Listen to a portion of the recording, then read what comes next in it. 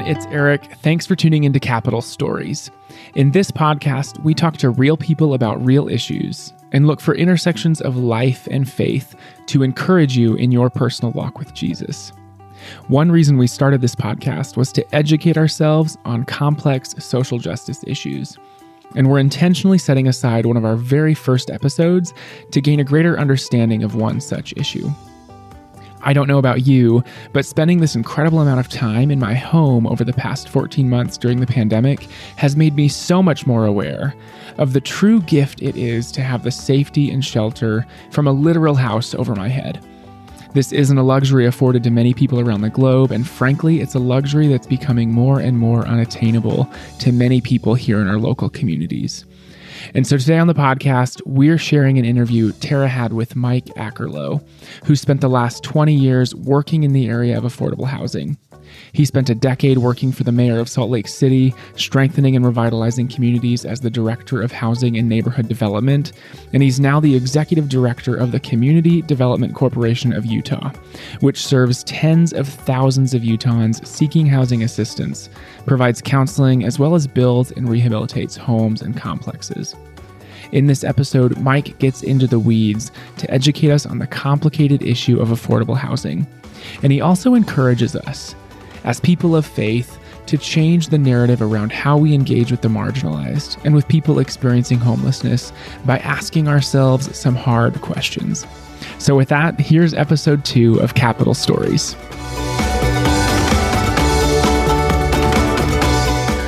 Welcome, Mike. Thank you for joining us today. We're going to start off on a personal note. You graduated from Columbia with your master's in real estate development, did that for a while, and then took quite a shift.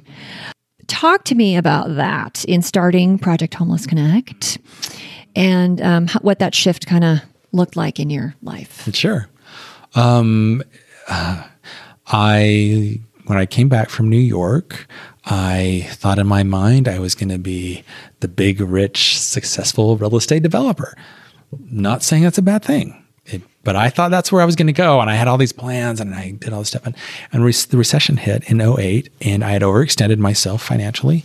We had bought all this property that we were going to build these homes on and all this stuff. And the margins were great. We're going to be rich, right? And so that was my focus as this graduate with my master's. And anyway, then the recession hit and it really hit my family hard, me and my wife and my kids, and I was not prepared.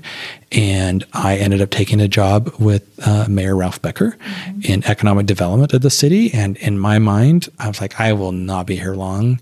Government is not the answer. I was just like, so set on my ways. And I got in there, and a year later, it had its claws in me, and I didn't leave for about 10 years. And it changed my perspective on so much. I'm not saying, we all have different opinions on government, right? What it can and can't do, what it should or shouldn't do. But for me personally it was an opportunity for me to recognize my own privilege, to recognize the blessings that I've had in my life, and to recognize the heartache and the pain that so many people are suffering through right now. We used to do this, we had a renovation program at the city, and I used to like to go out with my team and we would go look at 4 or 5 of our clients, their homes before and after. It was so heartbreaking to walk into these homes and see the conditions people are living in. And they would have, 8 or 9 or 10 people living in this home because grandparents are there and the sister moved in and her 2 kids and whatever. And I remember walking into one house and the whole front room was just mattresses. There was no furniture other than mattresses. And we were doing a bathroom because the father had suffered an injury and could no longer work, and he needed an ADA bathroom. So we went in and fixed up this bathroom so it was accessible. And I was just shocked, Tara, at the conditions. And I was very saddened by it. I was saddened that we've allowed this to happen. And so it really shifted my entire perspective. And when I left the city, I came over to the Community Development Corporation of Utah. It's a nonprofit.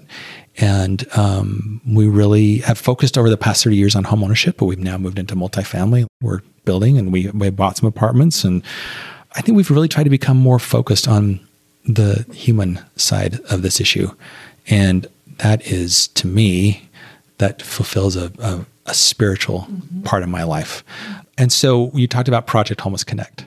There seems to be some intentionality in the name of that. There is. Organization. I wish I could say I came up with a name. I didn't. It's actually a national event. It started in San Francisco to address the lack of access to services for people that people experiencing homelessness could not get to. So they created this one-day event where they brought in all the service providers, and then those experiencing homelessness could come in and have access to it in one place. It was great. So it's really spread across the country. And years ago, I was at a conference, and I was actually on a panel about homelessness, and this woman brought it up, and I'm like, wait, what is this? So after the meeting, we talked, and she told me about it. And I came back here, and Mayor Biskupski was the mayor at the time, and I told her all about it. I said, hey, I want to do this. And so she gave me her support, and we, in 2016, pulled off our first one. I don't know how we did it. Honestly, someday I'll tell you stories about that, because it was like honestly a miracle that it happened. That first year, we had about 600 people come through. The really cool thing about it that I love is there's a strong volunteer component. So we have, we had 100 service providers, and then we had 600 homeless individuals come through. And then we had about 400 and so community volunteers.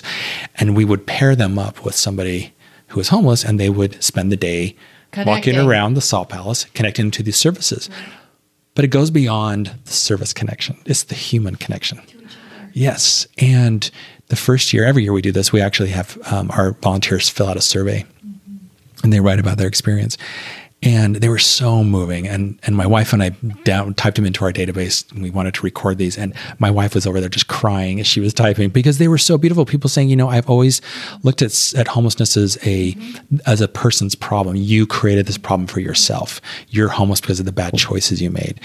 And when we did training for our volunteers, one of the first things we said was, you set all judgment aside. It is not our place to judge. We're not going to ask them why they became homeless. If they volunteer that to you, great. Listen, empathize. Don't try to fix it. Well, if you wouldn't have done drugs, you wouldn't be homeless today, right? You would have done this, because we don't understand the full story. And it was miraculous. It was beautiful. So 2019 was our last full one, because obviously last year was a different year. We helped 1,084 people. So half of our homeless population were assisted, and we had 900 and some odd community volunteers. Wow. 900. Over 1-to-1 almost. Yep. Over 4,000 individual services were accessed. And we'll put on our resources as well, if that happens in 2021. We're getting close to your website. So hoping it happens. Oh, I hope so too. Yes. You mentioned the word spiritual, and you said it fills something spiritual for you. And you are a man of deep faith in God. And just share with us how what you mean when you said that. Yes, I am a man of deep faith. And curious faith. From a curious Something faith. I like about your faith is it's a curious faith. Yeah. To say, I never want to stop learning. Yes. I don't want to stop learning. I don't want to stop learning about all the pieces in this space that is hard and broken and painful, but yet in which we can still see and experience and try to understand God, and God as Jesus, who walked around this earth. Yes. And demonstrated compassion. Yes. You and I were talking the other day about one of our favorite scriptures where Christ announces himself in the synagogue, and he says, what am I here for, right? Christ didn't give a checklist of the things people had to do to get into heaven. What he did was he said, I'm here to liberate the captive, to bring sight to the blind, to help the poor and oppressed. That's what he did. And that's who he surrounded himself with. And that means that's what drives me. It's what drives me every day when I go to work. It's what drives me when I do Project Homeless Connect, is that I feel this is a place where Christ would be, right? I don't think Christ is going to be making deciding who's getting what money. Maybe he would, but he's really down with the people, right? But he was saying, the person who was cast out, he had dinner with the person who was cast out. And we do Project Homeless Connect. We serve lunch, and they sit together and they have lunch together. Right? I mean, it's the breaking bread of people who are so different and come from these different backgrounds. And the humility and the beauty that's there it just transcends anything else that we experience. I mean, there's just this, all of a sudden you feel like this holiness about it. And I think that's really what drives me. It drives me to be a compassionate, empathetic person. I've kind of given up a little bit on this idea of working for being so focused on my salvation that I'm not paying attention to what's going on now. We have a great book we talk about here.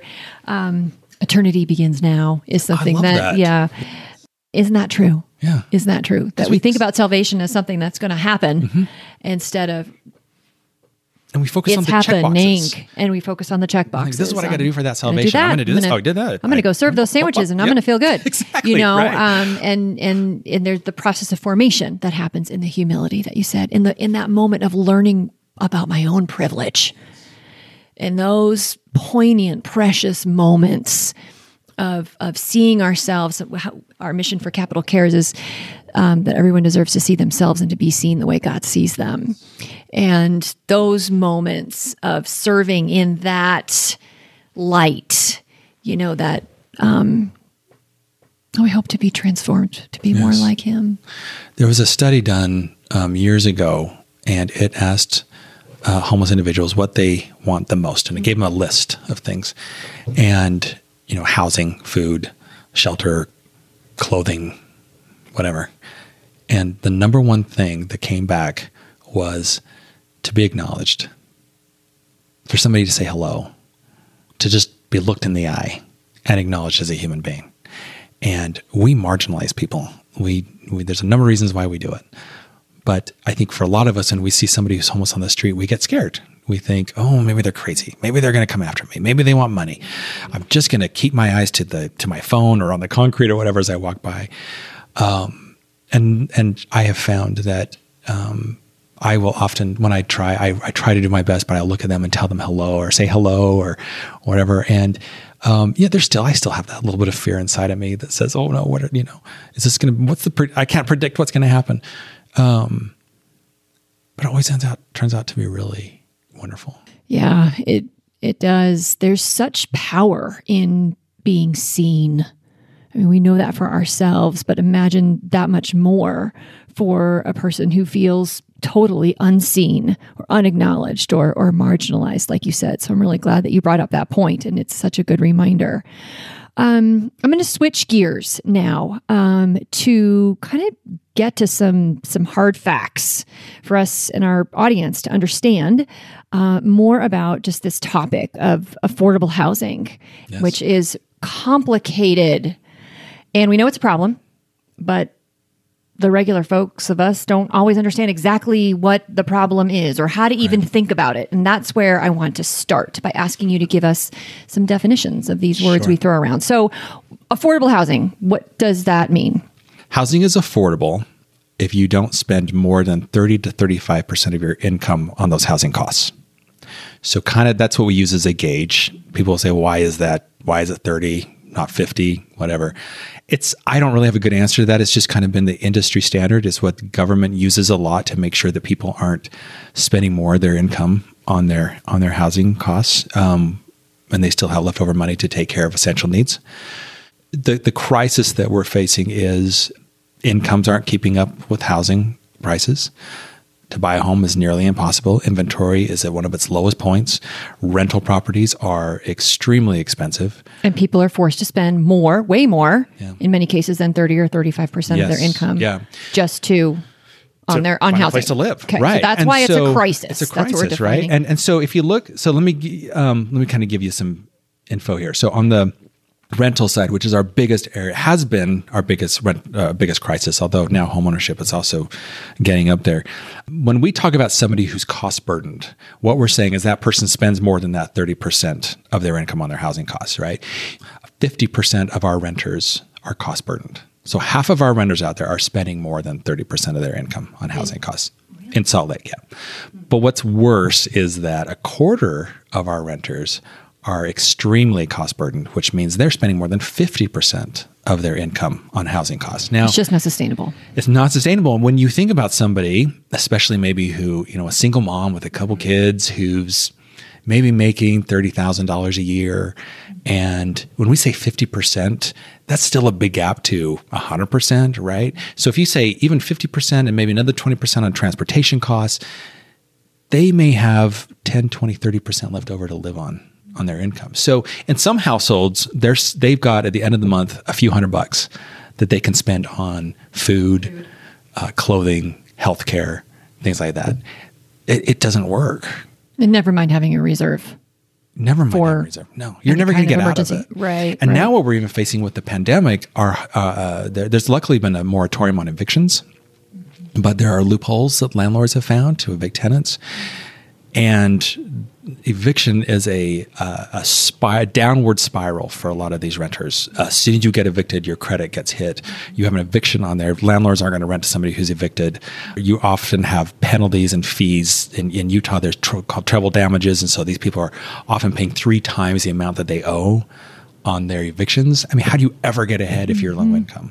Great book on that. Evicted. Evicted It is book. We'll put that in the resources. Yes, but very great book. Painful book, but excellent book. Yeah, well worth the read to understand what happens in that spiral, downward spiral that you mentioned about eviction. And Utah isn't abnormal. We really follow the national statistics on this. Those percentages I just gave you are very they're common across the country. That's kind of what everybody is seeing. People just can't afford it. Let me give you some statistics here really quick. From 2000 to 2018, rent in Salt Lake County rose 78%. More than 2/3 occurred in the last 5 years.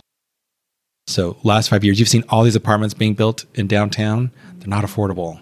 Yeah, I want to get to that. They're super expensive, right? People can't afford them.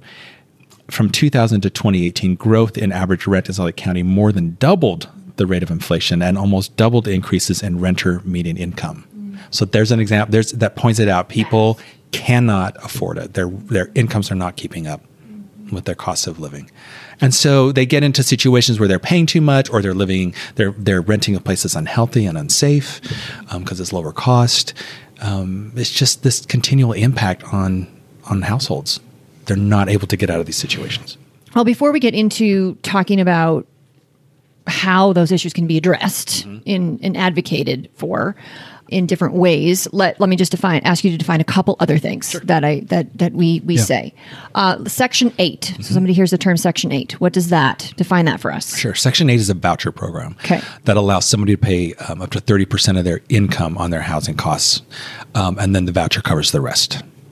And so a Section 8 voucher is, we are limited to the number of vouchers that every state has. They're very difficult to get. There's a waiting list. Long waiting list. Like 5 years. I think they just closed their waiting list. So if you need a Section 8 voucher, you got to get on a waiting list, and hopefully in the next 5 years, you'll get one. Rapid rehousing. That's another one that I've heard thrown around lately. Tell me a little bit about that. Yeah, so rapid rehousing is typically associated with homelessness, getting people out of homelessness and into a housing situation that may not be permanent, but gets them in a place where they can at least they're not in the shelter system. So it's an immediate placement. It's not permanent supportive housing, which is kind of more traditional and more needed. I don't know if it's more needed. It's equally as needed for a long-term solution to homelessness. It's a housing that is wrapped with services. So somebody who has mental illness, someone who's chronically homeless, someone who has mental illness, drug abuse issues, they get in there and they into this housing. Plus, they have a service provider and a case manager who helps them stay in their housing. 96% of those people just came out of, we just got this data in the last few weeks. 96% of people who are placed in permanent supportive housing stay in their housing. That's good. So it's a solution. That's a solution. Yes. It's just very costly to do. Right. Yeah. The support services that surround that person. And to build, I mean, we're building a tax credit project right now in Sugar House. We'll break ground this fall. 65 units, targeted to very low income. We have 11 units set aside for homeless veterans. We'll have the services there, but there's no cash flow for us. So once we lease this up, what we can charge for rent and what our debt service is so close that really we don't make any money off the cash flow. We do get a developer fee up front, and that's about it. But it's so costly to build these. And then, like you said, it's also where do we get the funding to bring in all those services? Right. So that's another issue, right? Right. Somehow we're doing it, but we're not. I mean, we have our last point in time count for homeless people on the street was around 2,000. And so we're seeing about 2,000 people homeless people on the street. Yeah. Mm-hmm. Yeah. So what's the solution? Well, housing is the solution. So can we build 2,000 units? It's unlikely. Mm-hmm. We don't Define for me low income.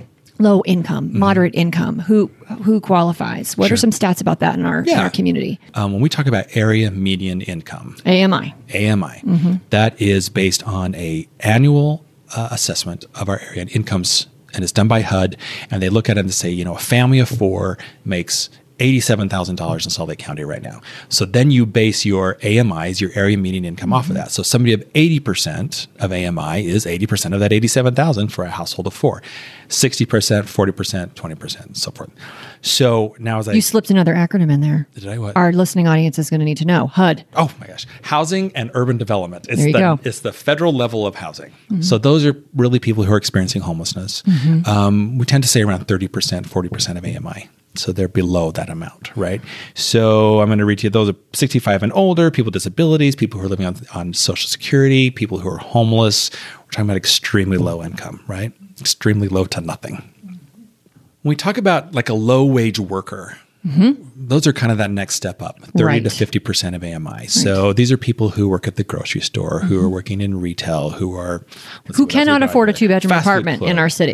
Custodian. Yes, they can't afford it. They can't afford and we have clearly so dependent on service workers in our city, which is based on so much tourism and the service industry, and yet can't afford to live here. So go back to the numbers just so 30 to 50%. This is from 2019, I think. So it's gone up a little bit, right? But so in 30 to 50% of AMI would have been about 17,500 to about 29,000. So that's what those people are making every year. Okay. An individual. Now, what they could afford in rent and utilities is around $750 to $800. That's what they can afford with that 30%. You will not find that anywhere, right? Now we start getting to the kind of the lower income. We just call them low income. That's 50% to 80%. A little more flexibility. These may be like a teacher. I think EMTs, a little more discretionary flight income. attendant. Yeah, so they're able to afford a little more. Max of like for a family of four, around $66,000 a year. They can probably afford a little more. Once you get to 80 and above, you're really talking about people who, at 80%, those are really people who can buy a home. 60 to 80%, people can kind of buy a home. Really, 80% anybody can afford to purchase a home. And 100% now you're getting into, what people are making. And over that, it's really interesting. 80% used to kind of be our target number was affordability. Just with how expensive things are now. Sometimes we say 120% is the new 80.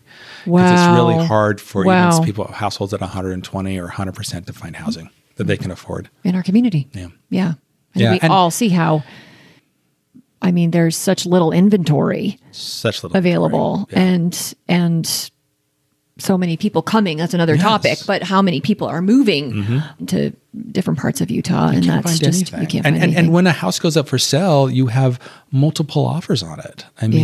We are always trying to find homes to renovate and sell. And we'll put our offer in and we'll get a call from the agent like, is this your highest and best? Because we have 38 offers and we want to make sure. And offers. And we always offer over asking price. Okay. Well, thank you for some of that. Some of those definitions, so we understand what we're talking about when we're talking about low income, when we're talking about affordable housing, and specifically what the current crisis looks like. Give me just a little bit of history on this topic.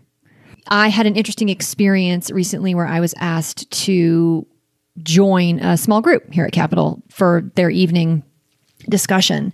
And this group of women had decided during 2020 that they were going to meet once a month and discuss a particular topic. And they did healthcare. They talked about being anti-racist. They started to hit on all these different topics, and then they would hold each other accountable and to do research. So I joined them this evening for their conversation, and they said they had come to the conclusion that so much boiled down to housing. And that there was just systemic issues related to housing. And they just kept like traveling back along, right? That like unraveling the thread, and it just kept coming back to housing. And we had a great conversation that night, but it was a good reminder that there are just systemic history of issues in how our city was laid out, and the challenges that it presents. And I wonder if you could speak to that a little bit. Yes. Oh my gosh, it's such a loaded question because there's so much there. Housing is probably one of the most important things because obviously you need a safe place to live, but not only the type of structure you're living in, but where you live. And you and I have talked about Raj Chetty, who is a economist and one of my favorite people. He is so dang smart. But he did a lot of studies about the future success of children depending on their zip code. And so getting into a place where it was safe, but they could afford their home and they weren't constantly moving, gave them roots, it gave them a place to live. The other thing that he looked at was areas of opportunity. So they did this kind of study where they had this big they gave some family vouchers to live in upper income areas, and then the other half were in the lower income areas. And they tracked that data to see what happened to those kids. And those children that came from the higher opportunity, that were raised in those with better schools, with better access to transportation, groceries, healthier foods, those kinds of things, they showed in the long term had higher income potential as opposed to those kids who stayed in the low income areas. So the point there is where kids are raised matters. Have access to opportunity. Yes. And unfortunately, the way our cities have been designed historically is they're very segregated. They've been segregated by race for 400 years or however long we've been here, right?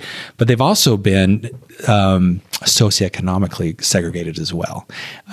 East Side, typically white, higher income. West Side, higher minority population, tends to be lower income. There was something really interesting back in the mid-1900s the Federal Housing Administration made cities do. They made them map out their cities of desirable areas, somewhat desirable areas, less desirable, and dangerous areas. So cities had to go map these areas out. And they used these maps to determine where people would get mortgages. Well, the cities that were predominant, or the areas that were predominantly minority, tended to be the less desirable areas. So they didn't get access to the same mortgage products as the desirable areas did.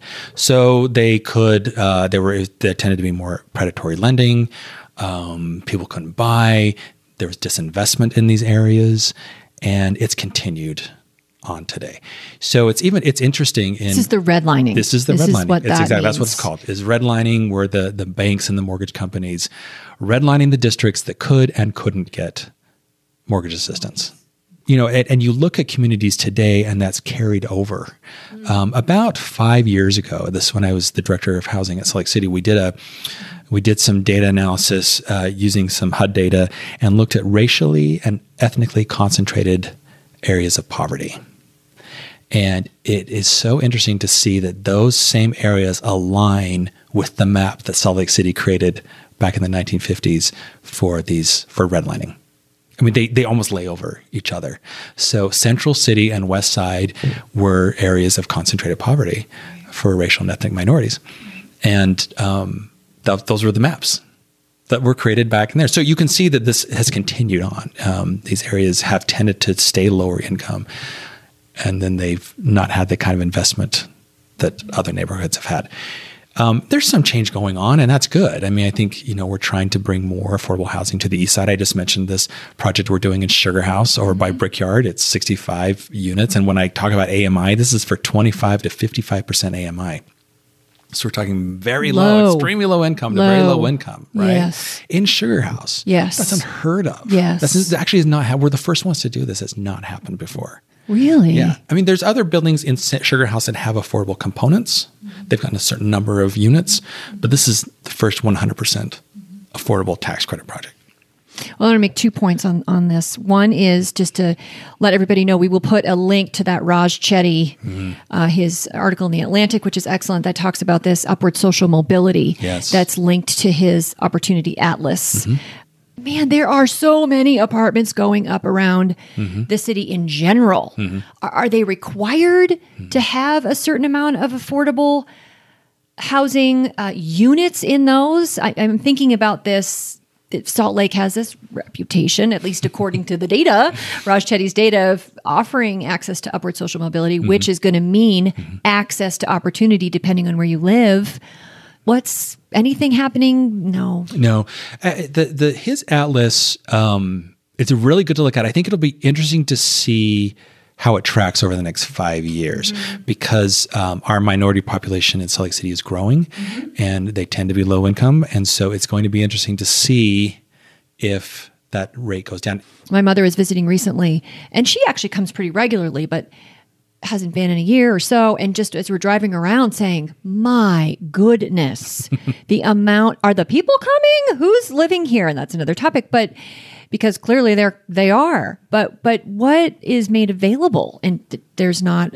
Oh no, they're leased up before they're done. I mean, and so your question was, are they required to put anything in? Yeah. Not typically. If they use city financing, any federal financing, those comes with strings. That funding comes with strings. So they would be required to provide a certain number of units at a certain AMI. So when I was at the city, we had a housing trust fund, and people could borrow money from us, but with that we would require a 55-year restriction that those units had to stay affordable. And so that was really good, right?